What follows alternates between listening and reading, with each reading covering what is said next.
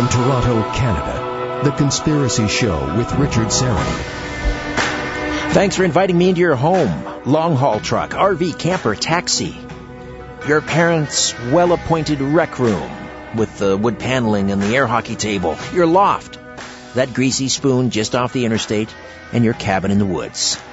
Hi to all of you catching The Conspiracy Show on one of our affiliate stations across North America. Those, of course, who listen and watch on the Conspiracy Show YouTube channel. If you haven't already done so, please check it out and hit that red subscription button. And the Conspiracy Show app, of course. Those listening on the Conspiracy Show app, wherever and however you're listening, I bid thee the warmest of welcomes, and I thank you for your fine company. Steve Ubaney is standing by, the author Who Murdered FDR, the true story they don't want you to know. This is volume 2 in his Who Murdered book series. Just a reminder, no live YouTube stream tonight, and if you can't wait a whole week before the next Conspiracy Show, you need to check out my podcast, Conspiracy Unlimited. New episodes drop every Monday, Wednesday, and Friday. Listen and subscribe at conspiracyunlimitedpodcast.com, conspiracyunlimitedpodcast.com. And while you're at it, check out the website, strangeplanet.ca. strangeplanet.ca. We've given it an overhaul, a fresh coat of paint, and it's far easier to navigate and far more mobile friendly as well. All right. Before the break, we were talking with Steve Ubaney about FDR and how he was slowly being poisoned from within the White House. Now, I want to talk about certain individuals surrounding FDR, and I want to talk about his mistresses. He had a number of them, including a Lucy Mercer, who Eleanor Roosevelt found out about, and she basically gave the president an ultimatum. What was that ultimatum? Well, Lucy Mercer was the social secretary to Eleanor Roosevelt, and she had a 30-year affair with FDR, and actually one of FDR's daughters had arranged meetings for Lucy and FDR. So here's cousin Eleanor, also his wife, who finds love letters back and forth and tells FDR, hey, look, if you want a divorce, I'll give you a divorce. You can give it her. So, FDR basically says, I'm not going to disgrace my family name and my political career with a divorce, and I'm not going to have this scandal happen on my watch. So that was the pivotal point in their marriage. They basically became a marriage of convenience. They went their separate ways. So when he dies, April 12, 1945, in Warm Springs, Georgia, she's nowhere to be found. Who is to be found is Lucy Mercer, who he swore that he wouldn't carry on an affair with, but did anyway. One of those things. So it's an interesting little plot that weaves through the FDR White House. Right. Now,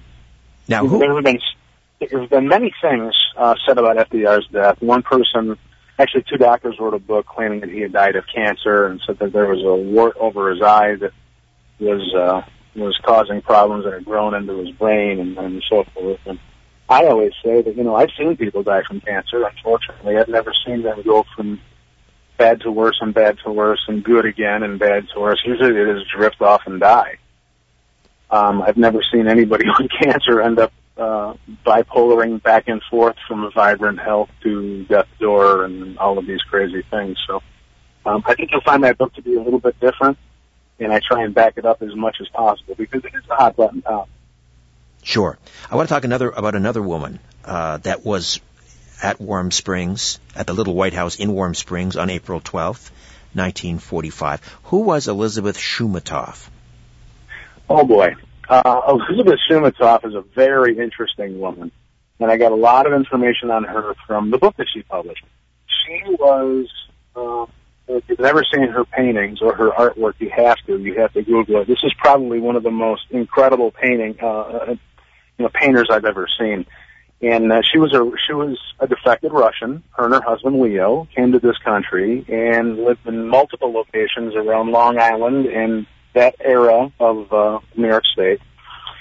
And she was an Ivanov. Her parents were high-ranking in the Russian government. She defected again, like I said, with her husband Leo, who was quote unquote on a mission, according to her book, but she never quite says what this mission is.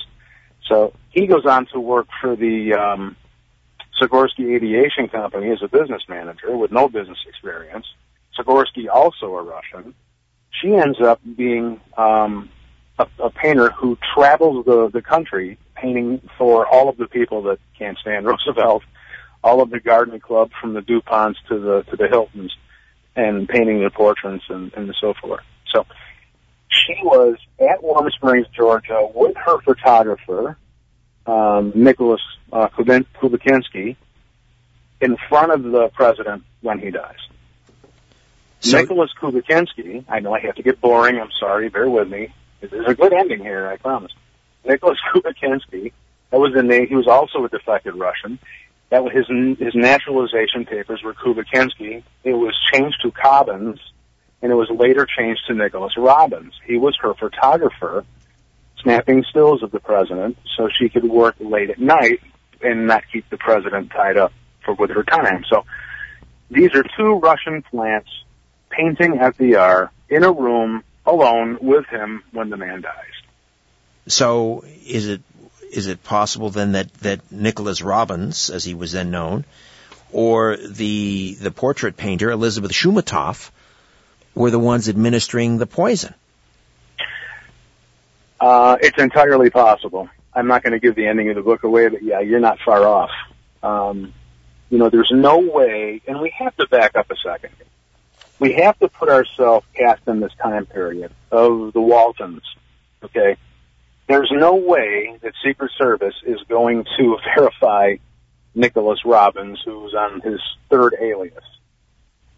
They were just trusted friends from Lucy Mercer and Missy Lehan to come paint this president. There's no way they were being verified or checked out by Secret Service. It would have been impossible.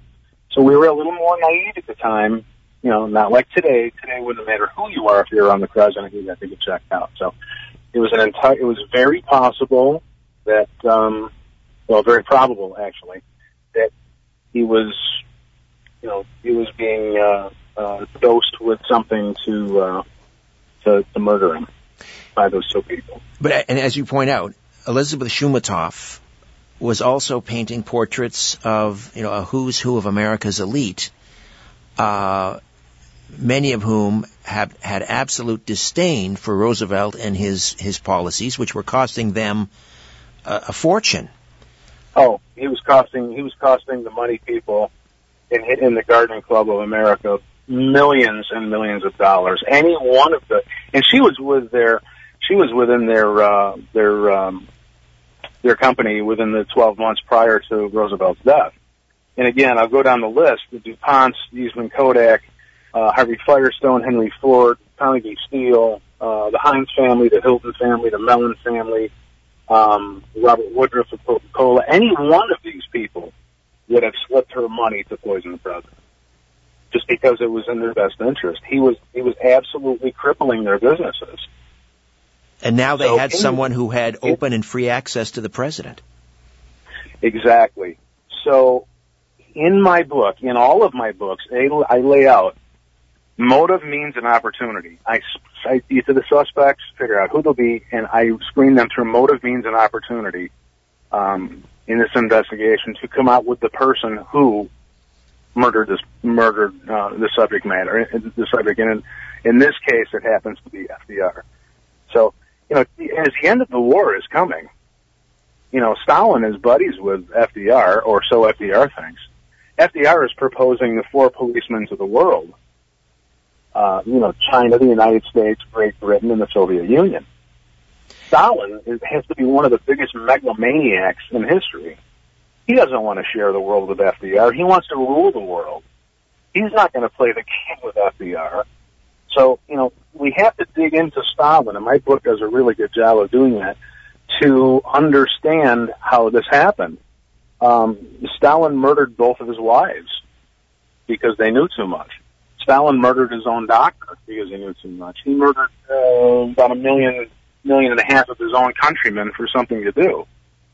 He was probably, if you look up megalomaniac in the dictionary, there should be a picture of Joseph Stalin there. This guy was an absolute murdering mental case. So he being Stalin, he wanted FDR out of the way at the end of the war. He wanted to deal with Harry Truman. Apparently he didn't know Harry Truman very well, but he knew that he was a political newcomer. He wasn't going to be as shrewd.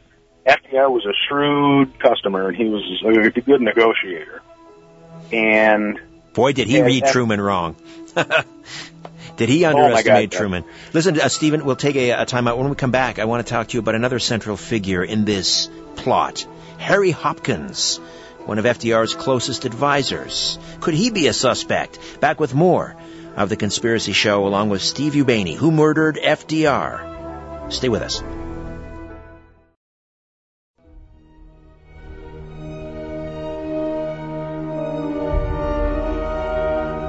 You're listening to The Conspiracy Show with Richard Serrett.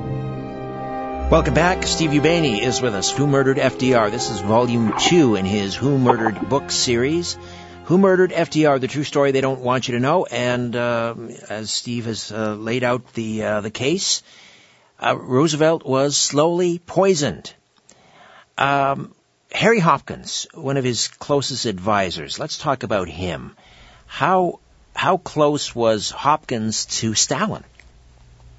Well, before we get to that, Richard, I just want to tell everybody, if you want to order this book, don't go to Amazon and order this book. Go to my website, order a book, go to whomurderedbooks.com, buy it there. It's much cheaper, and I'll be able to get you a copy out. And, we're coming into the holiday season here. I don't know where in the world you can get somebody off your Christmas list for $16. So it might be good to pick up a couple copies. They're also available on ebook and audiobook everywhere. But go to whomurderedbooks.com. I'm currently butting heads with Amazon, so I just wanted to get that out there.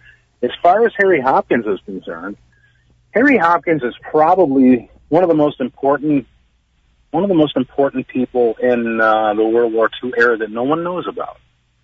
Harry Hopkins was,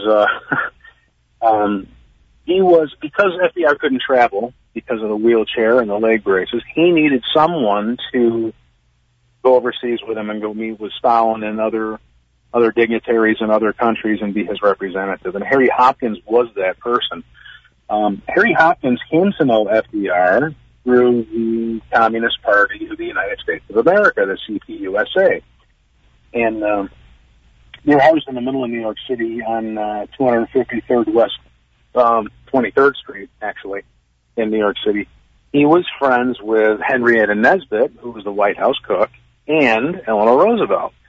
So they met through this connection, and he ended up being very involved with just about everything in the New Deal. As a matter of fact, he was one of the architects of the New Deal. So he was lived at the White House. FDR wouldn't let him leave. He was quite influential to FDR, and he was definitely running around the world on FDR's behalf.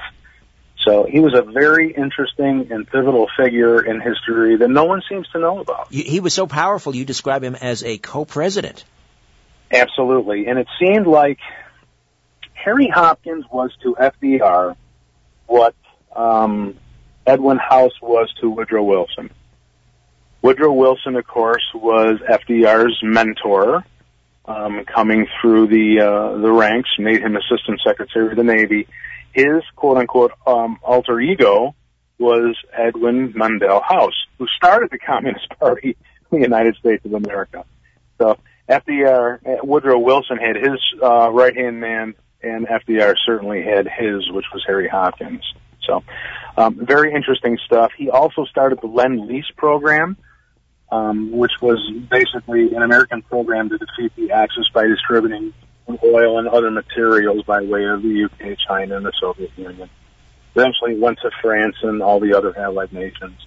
And they basically did, it included warships and planes and other weaponry. So it was very interesting the role that Harry Hopkins had within the FDR White House, the long-standing FDR White House. You write that it was discovered decades later that he was a Soviet spy and operative.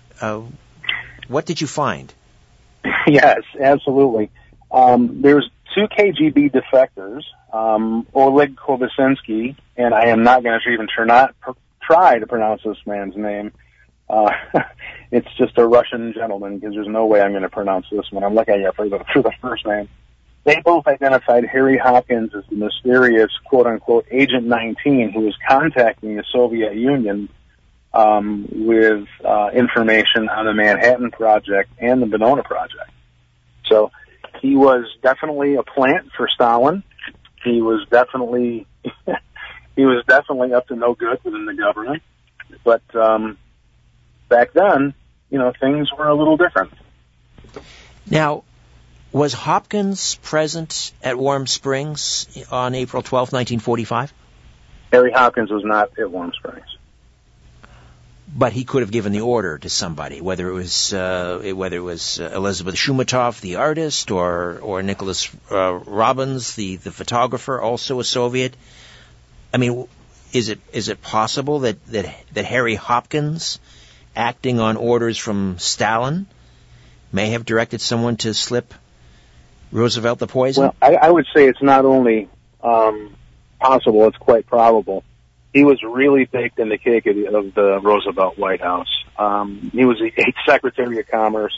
He was one of his closest advisors. He was the architect of the New Deal and many relief programs.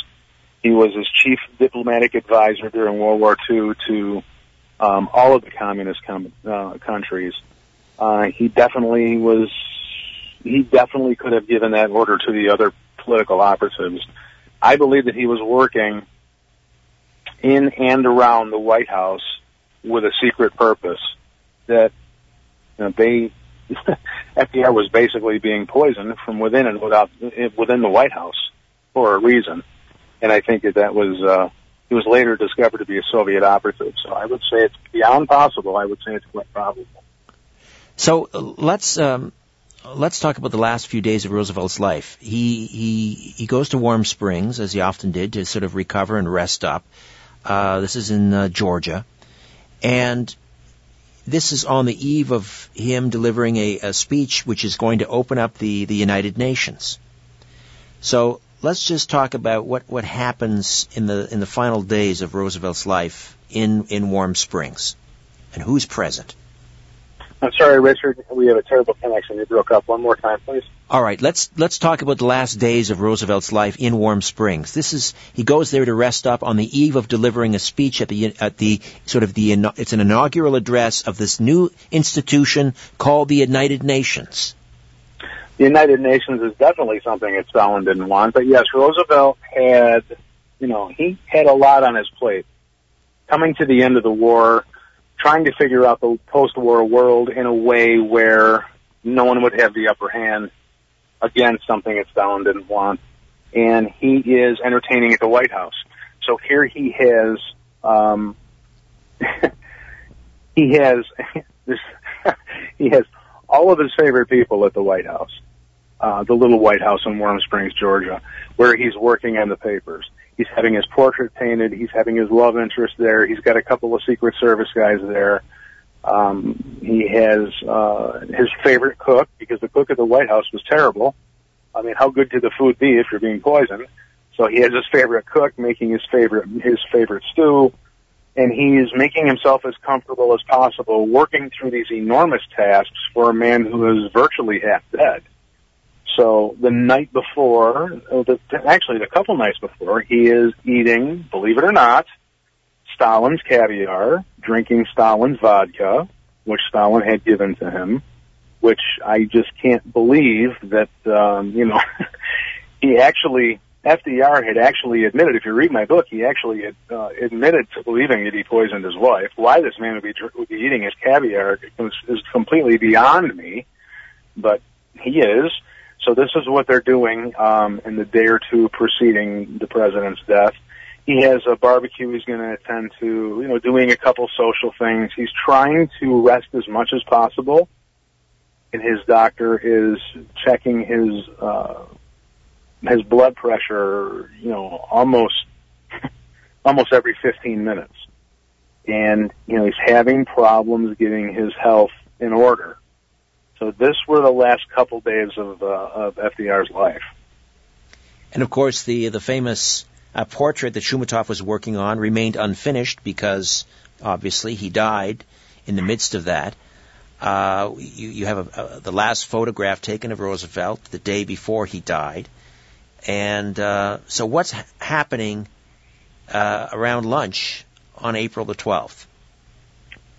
He is doing, quote-unquote, doing his laundry. And what that means is opening his mail, and he has papers strewn all over all the tables and all the chairs.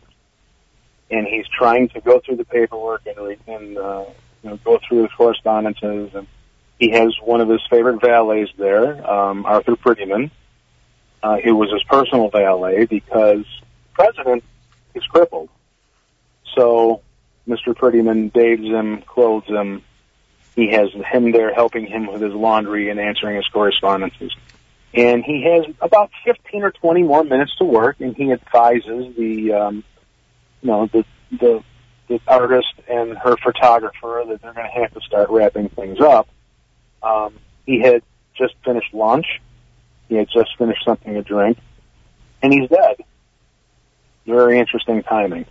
What were his last words? Do we know? I'm sorry? What were his last words? Do we know? He clutched the back of his head, according to multiple sources, and said, "I have a terrific headache." So, when we talk about poisoning of opposition leaders, I know people tend to roll their eyes because they think that this is, I don't know, completely outlandish or something. But, in my book, I actually go back and I give the whole poisoning of opposition leaders that started in 1331 when it was really started to be used as a form of weaponry. Everyone from Rasputin to the Apostle John in the Bible is poisoned. And of course, political poisonings peaked during the Italian Renaissance in the 14th century. So, even today, presidents and high dignitaries have food tasters, and every president since the 1800s has used a similar method.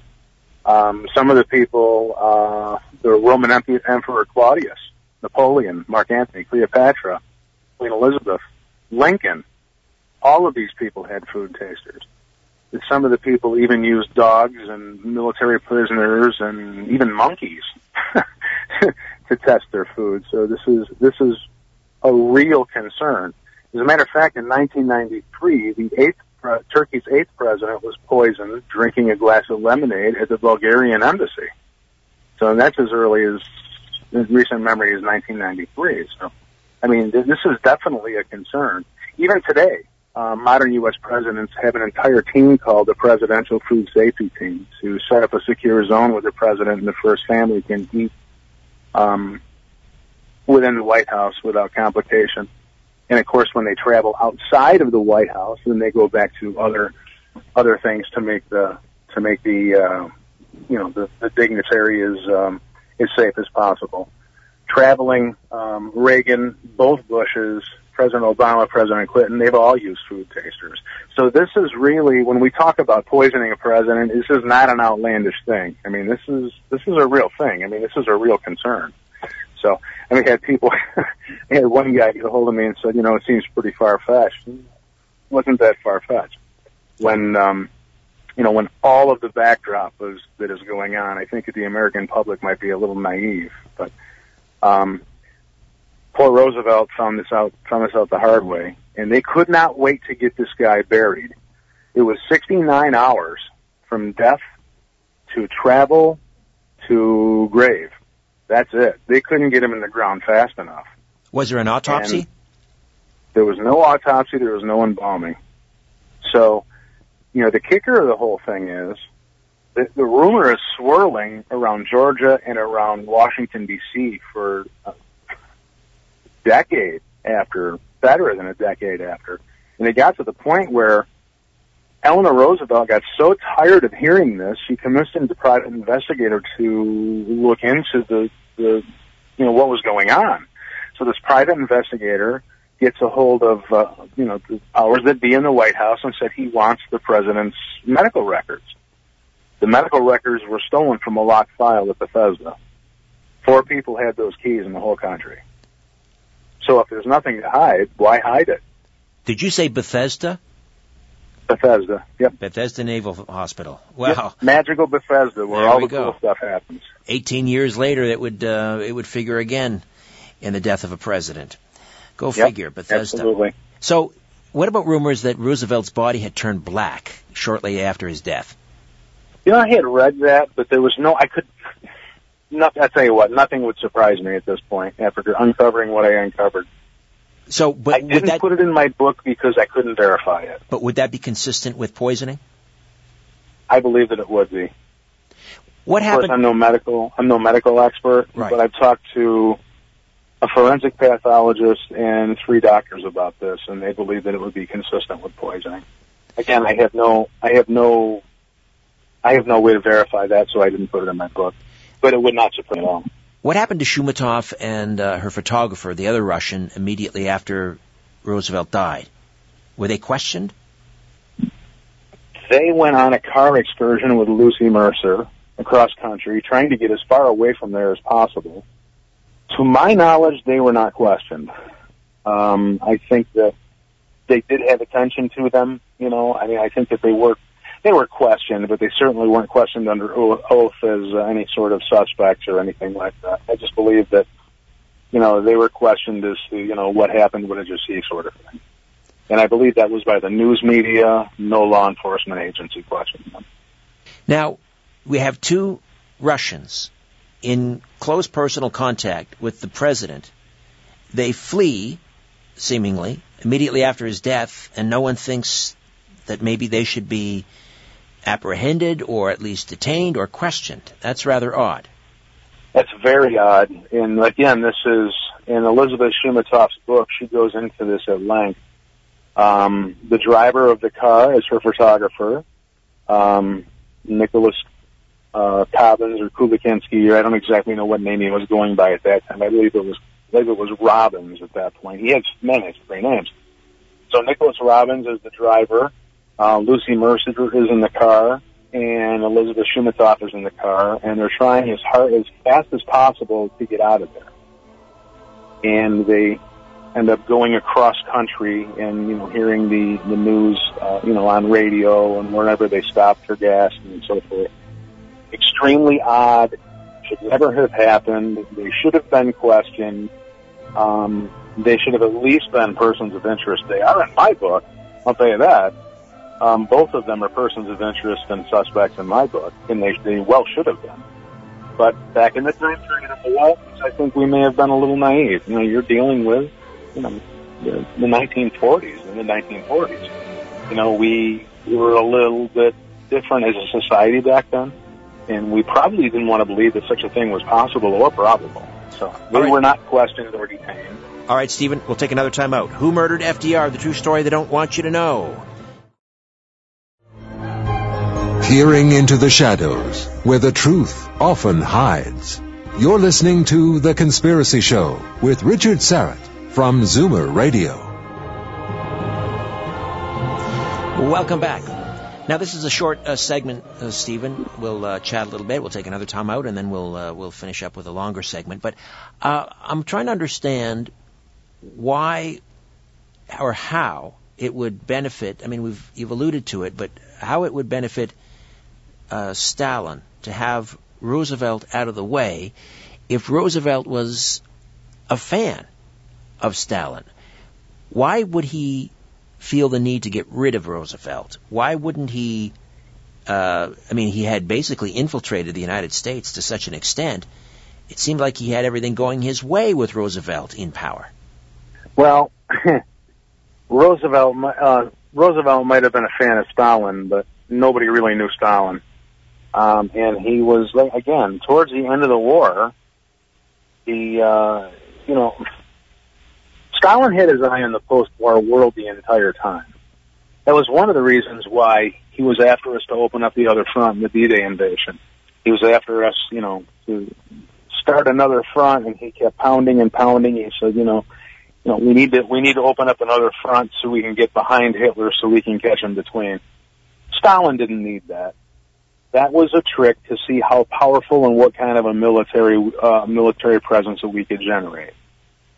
So the entire time that this is going on, this conflict, this war is going on, Stalin has got his eye on China, and he's got his eye on infiltrating and taking over America. Stalin he's striving for world domination.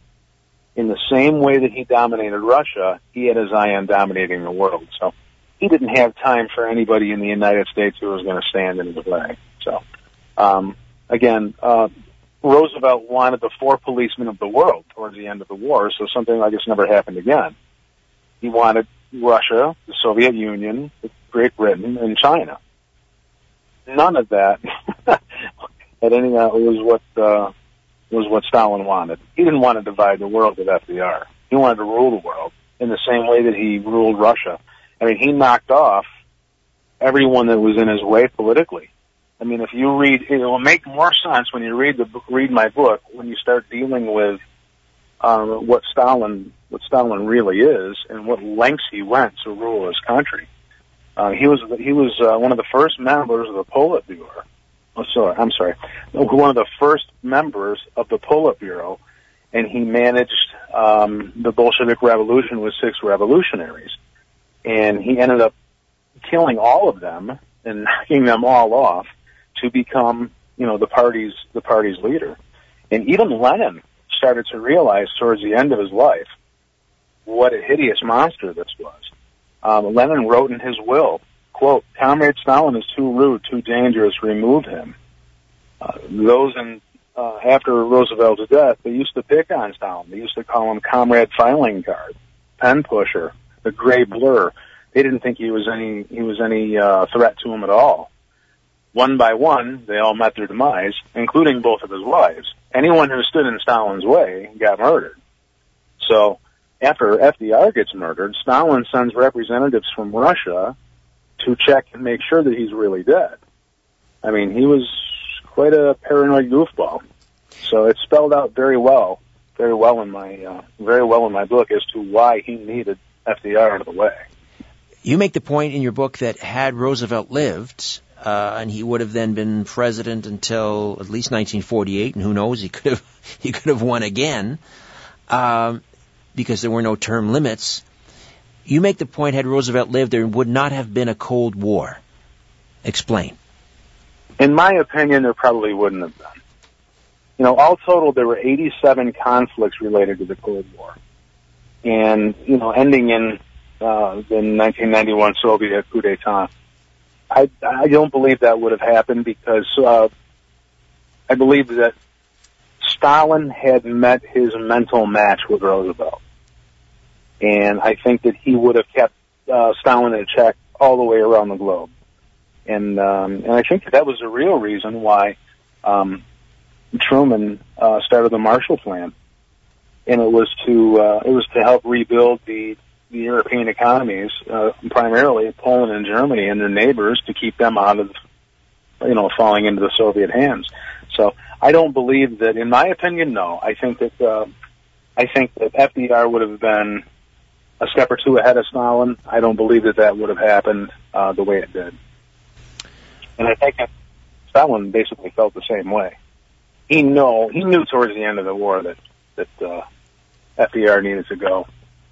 What was the most surprising piece of evidence, the most surprising document you uncovered while researching this book? I think it would have to be a tie. I think it would be the level at which FDR and Eleanor were involved in the Communist Party, the same Communist Party that was funded by Stalin in New York City to overthrow the government. I think that would be a tie right along with President Roosevelt full well knowing that Pearl Harbor had to happen. And, when the documents came out, it just affirmed what I had already known. So that was pretty shocking. Another thing that was shocking to me was Germany. Germany, just like Japan is an oil debtor nation. Germany is a food debtor nation. And one of the things they tried to do to break Hitler was put a blockade around the country and starve them out. So, Hitler had to make a decision. Do I feed my soldiers or do I feed my prisoners? Well, obviously he fed his soldiers. So this is why you see all these emaciated pictures of these poor Jews and other prisoners who are basically skin and bone. Not that Hitler would have taken great care of them, but, he needed to divide his rations accordingly. And I think in a roundabout way, we're kind of responsible for that. That was also shocking. The other side of history, don't look at it too hard because the other side of history hurts a little. All right. To the victor go the spoils. Okay, Stephen, stay put. One last go-round. Who murdered FDR? The true story they don't want you to know. Back with more of The Conspiracy Show. My name is Richard Serrett. Fasten your seatbelt and put your tray in the upright position. You're about to leave everything you know behind on The Conspiracy Show with Richard Serrett. Another curious aspect of this whole case is Eleanor Roosevelt and the massive FBI files on her. They were on her case for like 40 years, starting in 1924. Why was the FBI, monitoring, surveilling Eleanor Roosevelt as early as 1924? Richard, I don't have that answer for you.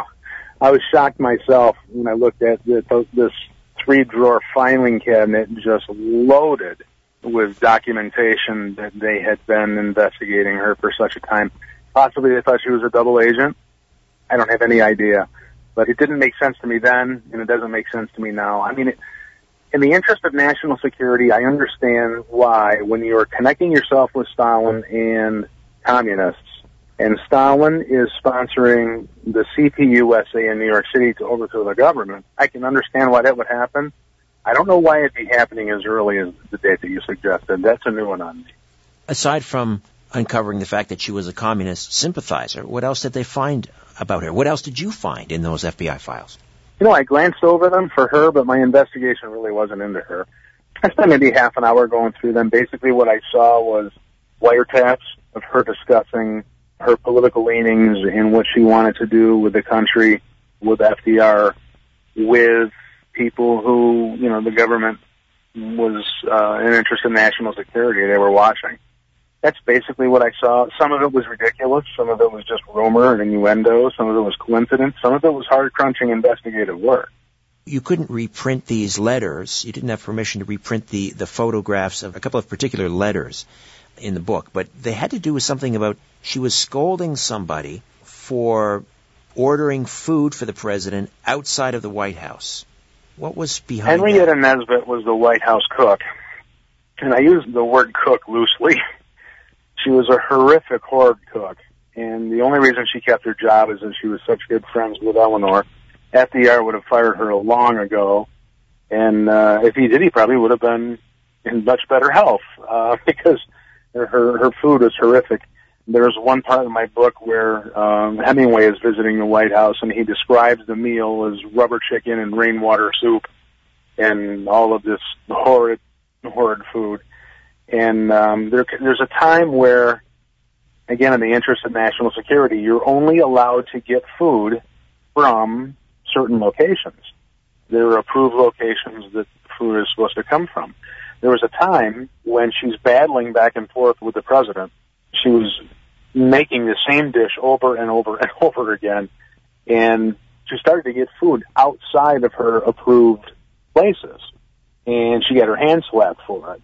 And I wanted to put that in my book. I wanted to take a picture of that and put it in there because I thought it was very interesting. At the same time, when Roosevelt was getting so sick, she was changing where she was getting the food from. So I was trying to get a picture or a photo of that and put that in my book, but they wouldn't allow that to happen, which I thought was a little bit odd because they didn't really restrict me on doing anything else. The documents And you get a little bit of a thrill, when you're holding top secret documents in your hand from World War II. This is interesting because my understanding from your book is that Nesbitt was very close and very sympathetic to Eleanor Roosevelt. Eleanor Roosevelt and FDR were living totally separate lives at this point because of his infidelity. Now all of a sudden, Mrs. Nesbitt is sourcing food from outside approved sources.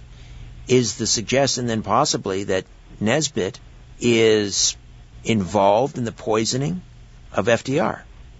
It's entirely possible. I'm not going to give my book away, but I'll tell you that she is a suspect when I screen people through motive, means, and opportunity.